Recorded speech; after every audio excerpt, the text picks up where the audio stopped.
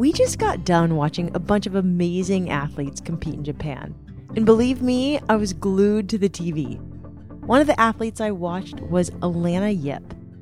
Alannah is known as Canada's top overall rock climber. She's been competing since she was a kid, but there haven't always been opportunities for her on a global level. This year was different. It was the first year that rock climbing was included at this international competition. Through her hard work and training, Alannah qualified to be one of the climbers on the wall, making history. I was lucky enough to interview her before she headed to Japan. I'm Shelby Stanger, and this is Wild Ideas Worth Living.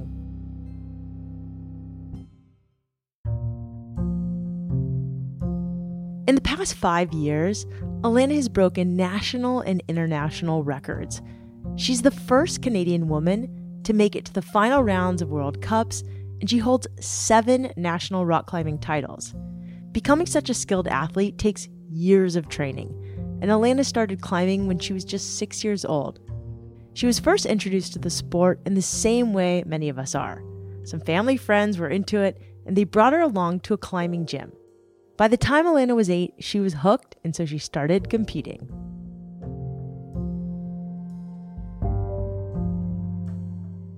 Alannah Yip, welcome to Wild Ideas Worth Living. Thanks. It's exciting to be here. Yeah, well, we're excited to just watch your career thrive and just keep blowing up.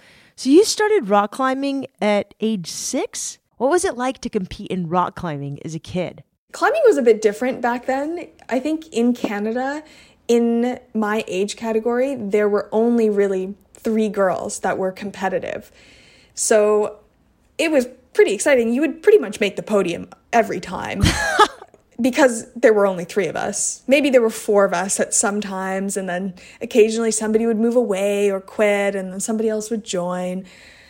But I really loved the competitions. The format that it was back in those days was called scramble format. So they would basically reset the entire gym, and there'd be like 60 new climbs, from pretty easy for me as a 10-year-old to quite hard for one of Canada's top climbers. And you basically just got 3 hours. You would go in there with all your friends from the climbing team, and you just see how many you could do. So you won your first national competition at age 12. What did winning feel like on that big of a level? It was pretty exciting. I remember the weekend. It was a very stressful weekend. It was so hot. All the competitors were stuck in this tiny little area because I don't know if you know how climbing competitions work, but you've never climbed the route before and you can't watch anybody else climb it. So they stick you in this little room called isolation. There was like pretty much no ventilation, and it was tiny, it was cramped, it was sweaty. How long did you have to stay in there before your climb?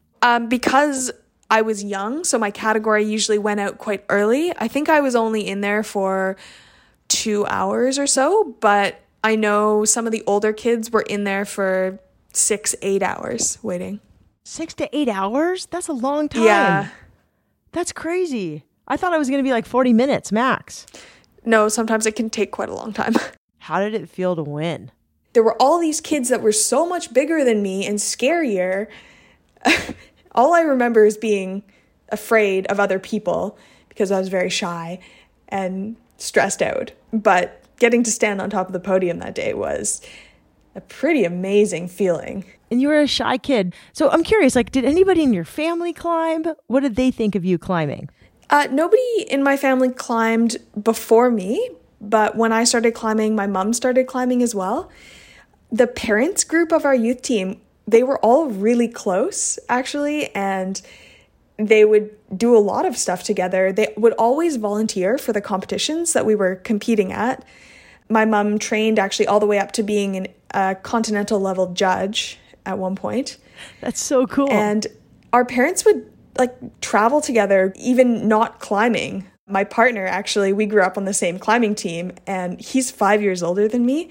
So when we were kids, we were not friends because at 13 to 18 is a big gap, but our moms were really good friends. Our moms took a trip to Quebec together to go cheese tasting and biking. That is so cool. So then when you guys finally introduced the parents, it was like a breeze. Yeah. I think the first year that we were together, we had like a family Christmas. That is so cool. I love that story. I just got goosebumps. Vancouver's a really special place to grow up. Mm-hmm. I love it. Every time I've been there, I've felt so at home. There is something about trees for me that's really, really calming. And Vancouver is full of like the most beautiful trees. Did you guys just grow up hiking outside in the trees? Yeah, both of my parents hike quite a bit. We've had dogs my entire life, and my dad has worked from home since I was 6, and he walks the dog every single morning. They actually live, their backyard borders on the forest in North Van, which is like just a huge collection of trails for hiking and mountain biking. And my mom hikes maybe 3 times a week. She's a doctor and her schedule is pretty intense. But on the weekends, we all hike together.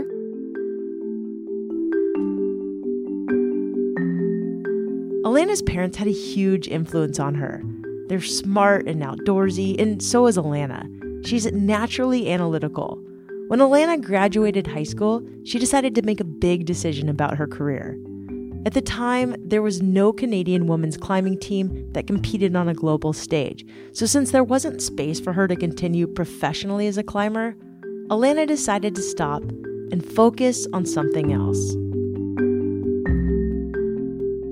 All right, so you competed when you were 12, all through high school, and then you went to college. And I know you studied, like, no joke, engineering, which is amazing, and I want you to talk to me about that later on. But you took some time off of climbing, and I'm really curious sort of why you did that. Like, you'd climbed your whole life, you go to college. Like, why did you take some time off, and then how did you get back into it?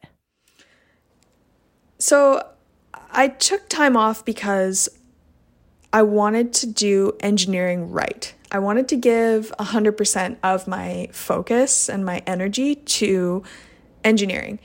It was always something that I had wanted to do. My dad's a mechanical engineer, and literally from kindergarten, I used to tell people that I wanted to be an inventor just like my dad when I grew up. So wait, what did your dad invent? Tell me a little bit about your dad real quick. My dad is amazing. He's so smart, and right now his big project, super cool, it's an electric race car that he designed and built himself, and he maintains it. He works pretty much every day on it. It's his baby. Yeah, so basically you're from a family of badasses. Dad is a badass engineer. You're becoming an engineer. So you want to do engineering right. And so you just kind of give up climbing altogether, or how do you do this? Yeah, I was moving out to UBC, the university I went to. It's in the same city that I'm from, but it's about a 45 to an hour drive from my parents' house. And it's a 45-minute bus ride from the closest climbing gym, which that was more the issue. It was just too much time out of any school day to go take, the bus for 45 minutes, train for a couple of hours, then take the bus 45 minutes back. So I just decided that for a couple of years, I would just not climb. I had just aged out of the youth competition circuit, and I didn't really see a real future for myself in the adult competition circuit. At the time, to be honest, there wasn't. Had I taken a year off of school to pursue climbing, it wouldn't have gone well. Right, because at the time, the international circuit didn't even exist. So you chose engineering, but I heard you did a study abroad in Switzerland, and you rediscovered your love of climbing. Tell me about studying in Switzerland and how you did this. For sure. It was actually, I got back into climbing just before I went to Switzerland. I was pretty miserable for a year without climbing. And in that year, I probably climbed maybe 3 or 4 times. Like it was a complete break for me. It was going almost cold turkey. And there was a good friend of mine who was also on the youth team with me. And that summer after my second year, we both got back into it. And then I randomly picked Switzerland to go for my academic exchange. A coach from the Vancouver area knew the coach over there. The coach was super welcoming, as were all of the athletes. They taught me a bit of German, and then I got the opportunity to train with the local team there. We did a lot of different climbing trips together, like all the way around Switzerland to South Africa and to France. And I'm still good friends with a lot of them today. So did you climb outside? Did you climb mostly inside? Like, what was your aha moment when you were there where you're like, I need to get back into climbing in a more robust way than I had been? It was both. So the team that I trained with was training indoors a few times a week. And a lot of the people on the team loved climbing so much that every weekend was also climbing outside. So I would train with them during the week, and then we'd go outside climbing somewhere on the weekend. And I was just so happy with that. I remembered that's what life can be like. And that was the sort of lifestyle that I wanted.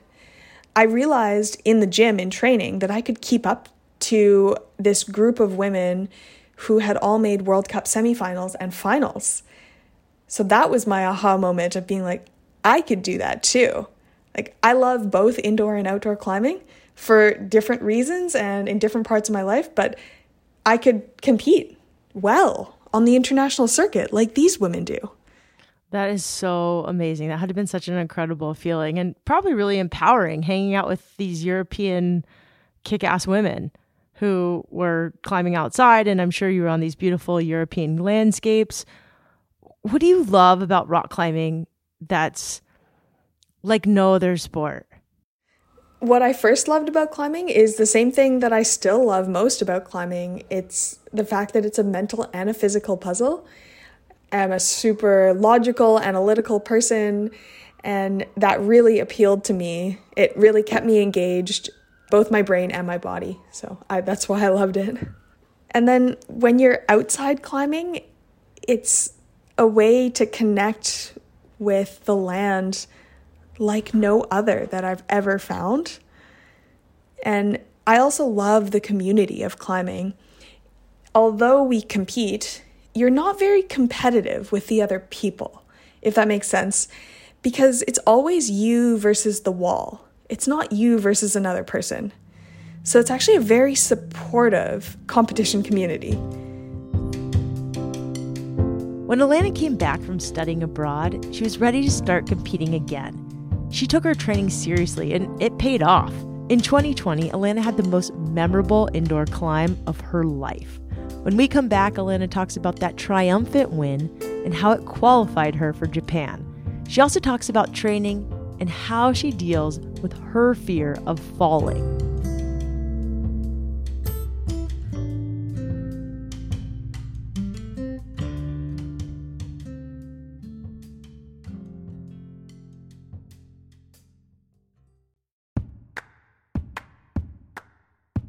While most of my time is spent on the ocean, I'm known to head to the mountains to snowboard.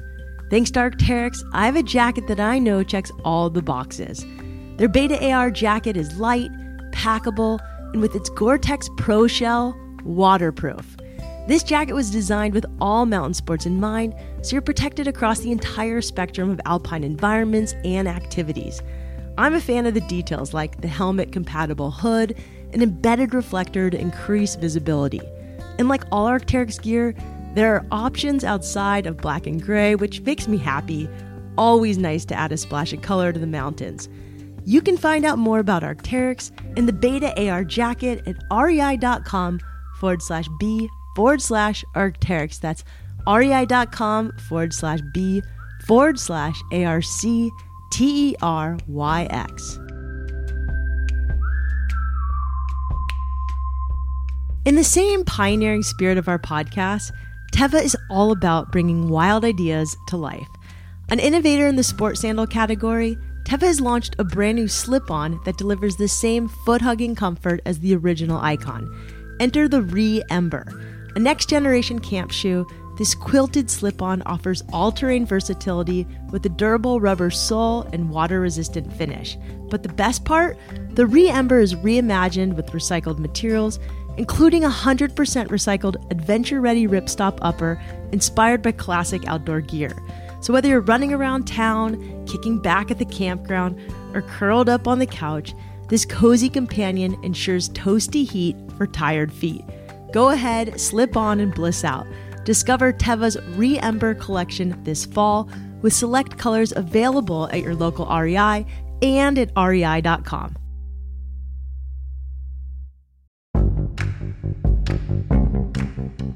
Alannah came back from Switzerland, she graduated from college, and she was ready to put everything into her career as a climber.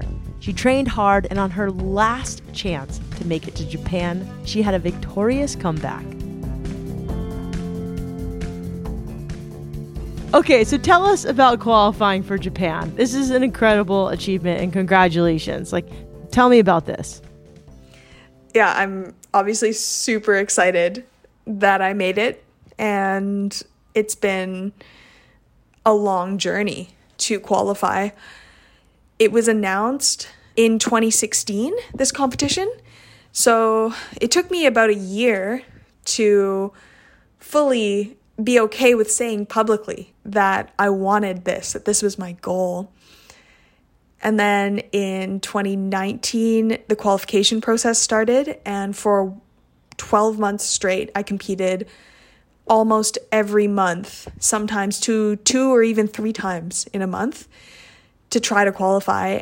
And I was flying all over the world. I was barely at home. It was really hard and stressful, and I was really close in the first 2 qualification competitions. And when it came to the very last chance in LA in February of 2020, I had to win that competition to make it. So that was more pressure than I've ever felt in my life. I knew I really, really wanted it. I had trained so hard. And yeah, it all came down to that one last day. So after some pretty intense training, you made it to Canada's national competition. You really had an incredible comeback. You were in 6th place until the final climb, and you ended up winning the entire thing. Tell me about that. Yeah, so after the qualification day, I was in 6th going into the final round, and we had a day or 2 off in between when the men competed, and I was freaking out. I had many, many conversations with my coach who was there, my partner, my parents, my mental performance coach, basically everybody who has been along the journey with me. And they all reminded me that this was kind of my plan that I had talked about beforehand, to maybe not put 100% effort into the qualification day so that I could save some for the final. And well, it worked, but it was super nerve-wracking going in. So there's 3 events that make up our overall event. So the first is speed climbing. So that actually went quite badly for me. I did end up out of 8. I think I was 6th out of 8. So going into the next one, bouldering, I was already 6th, but that was my best discipline, and I managed to win that one. And I think coming from behind helped me a little bit, mindset-wise. In climbing, I've always been a bit of the underdog, really. I've never been the best. From the time I was young, when I was saying that there was only a few girls in my category when I started climbing, there were, but I wasn't the best one. I was usually 2nd or 3rd, more often than not. So that's kind of been my whole life, has been trying to come from behind.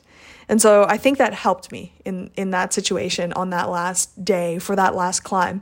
Then when it came to the lead climbing, I was in a good position, but I knew that I just had to kind of turn off my brain and climb how I knew I could. And if I did my best, I would probably qualify, but there was nothing, it was only me that could do anything about it. So I couldn't freak out, I couldn't panic or anything. I just had to stay as calm as I could. Yeah, it's a lot of pressure. I have never been so calm and so 100% focused. I've also never, I think, performed so well on a lead climb in competition. What happens to you when you get to that state? Does like time stand still? Does noise fade? Like, I mean, that's when you're in flow is what you're describing. Mm-hmm. Yeah, time slows down a little bit for me, and I'm not nervous, if that makes sense. I'm just thinking about the next move, the next hold. I'm not thinking about how far I've come or how far I've got left to go. I'm just confidently moving. And in the present moment. That sounds so nice. So you talk about how at climbing competitions, people have to stay in one room for several hours in isolation before their race. It won't be like that in Japan, will it? No. So this summer, it's a similar format, but there's only 20 people. So it goes a lot faster. So what we do is the speed climb, you know what it looks like. There's just a standardized wall. So we all go out, do our speed climbing, and then we go back into isolation. And what they'll usually do is cover the other climbs, or at least project something on them so you can't see what anything looks like. They project some sort of like pattern that looks cool from afar, but it really like covers what it looks like. And then for bouldering, we can't see the climbs until we turn around for 5 minutes. And then for lead climbing, we'll all go out together and we get 4 minutes to look at the climb and try to read it. But all together, we can talk through it. And then we go back into isolation and then come out one at a time to try it. So you can talk with the other climbers about the lead climb? Yeah, before anybody's actually tried it, you can talk about it with other people. Is that something you wouldn't do, though, with people who are on another team? No, you do it. Climbing's pretty, like, everyone supports each other. So I think sometimes what happens, there's a language barrier quite often. I'm lucky to have English as a first language, but oftentimes teammates will stick together so they can speak their native language. What are some of the things you talk about with other competitors? We talk about the sequence, which is the order in which you might grab the holds, or where you might clip the quick draws from, any weird movements or body positions that you see. Sometimes there might be like hidden holds. So you try to like find those and talk about them. Yeah, but I'm surprised like in other sports they would be like, oh, do this. And then they're like messing with you and like, I don't know. I've never done that. That would never really occur to me because, you know, if you have something to share, they might also have something to share.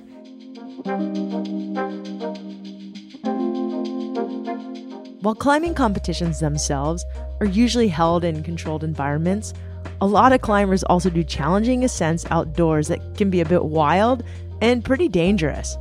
One wrong move and they could fall several hundred feet. Even though Alannah has been rock climbing for almost her entire life, she still gets scared and nervous. I know you said you're a shy person, but at competitions, there's crowds, audiences, press. How do you deal with that? I don't look at them.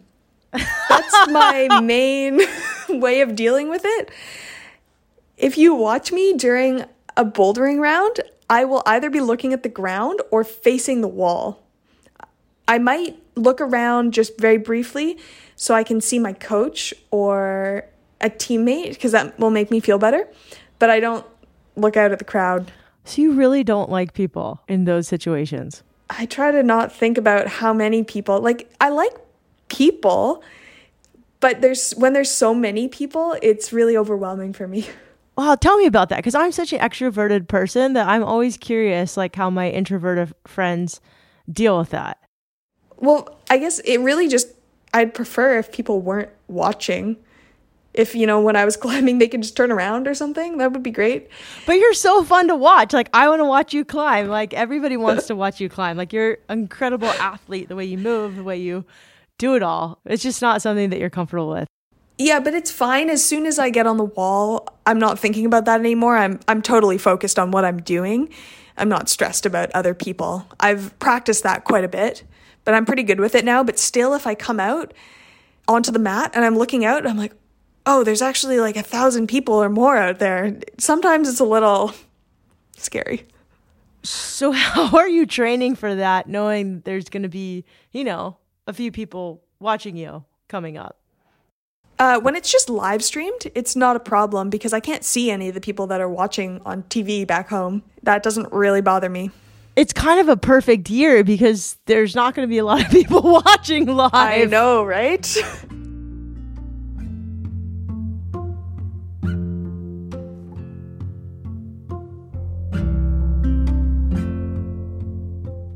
You said you have a mental performance coach. What's that look like? So I guess a mental performance coach is like a sports psychologist. I work with somebody who works with a lot of climbers in Canada. Oh, I love that. Yeah, she's awesome. And staying calm in important moments too. She helped me a ton with that. So what have you learned from this coach about staying calm, especially in stressful situations? Paying attention to the sensations in my feet really helps me stay grounded when I'm really nervous.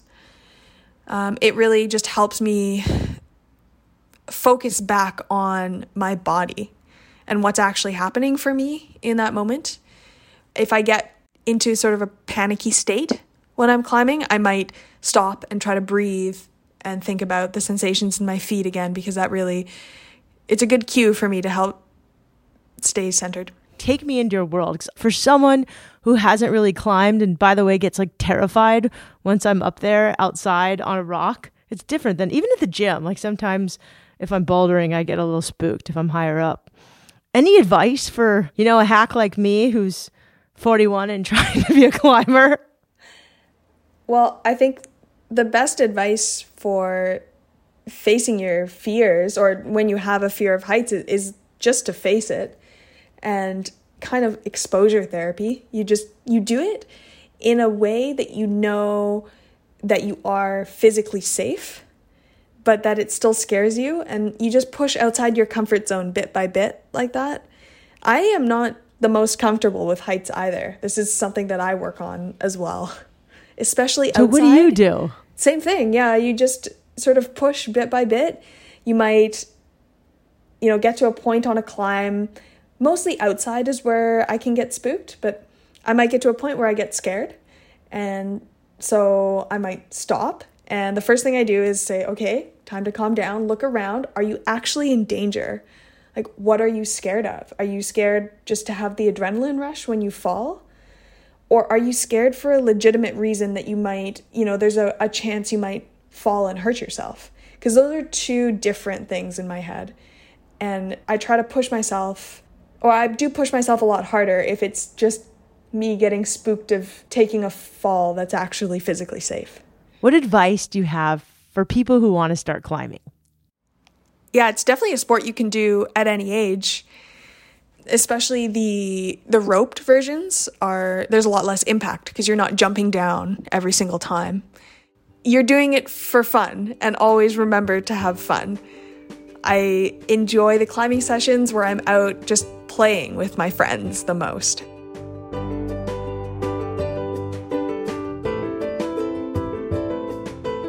Alannah has climbed in some high-stakes situations, but at the end of the day, it's all about having fun. It's inspiring to remember that we don't have to be a big-time athlete to start rock climbing, even if it might seem complex and really intimidating. Alannah is back from Japan. We're all so proud of her. She even broke her personal record and the national Canadian record in her speed climbing. Alannah, thank you so much for coming on the show. You've personally inspired me to climb more. In fact, I just joined my local indoor rock climbing gym because of you. And if you'd like to learn more about Alannah, you can visit her Instagram page at Alannah Yip. That's ALANNAHYIP on Instagram. Wild Ideas Worth Living is part of the REI Podcast Network. It's hosted by me, Shelby Stanger, written and edited by Annie Fassler and Sylvia Thomas, and produced by Chelsea Davis. Our executive producers are Paolo Motola and Joe Crosby. As always, we read every single one of your reviews, so take a minute and please write one. We also appreciate when you follow this show and when you rate it wherever you listen. And remember, some of the best adventures happen when you follow your wildest ideas.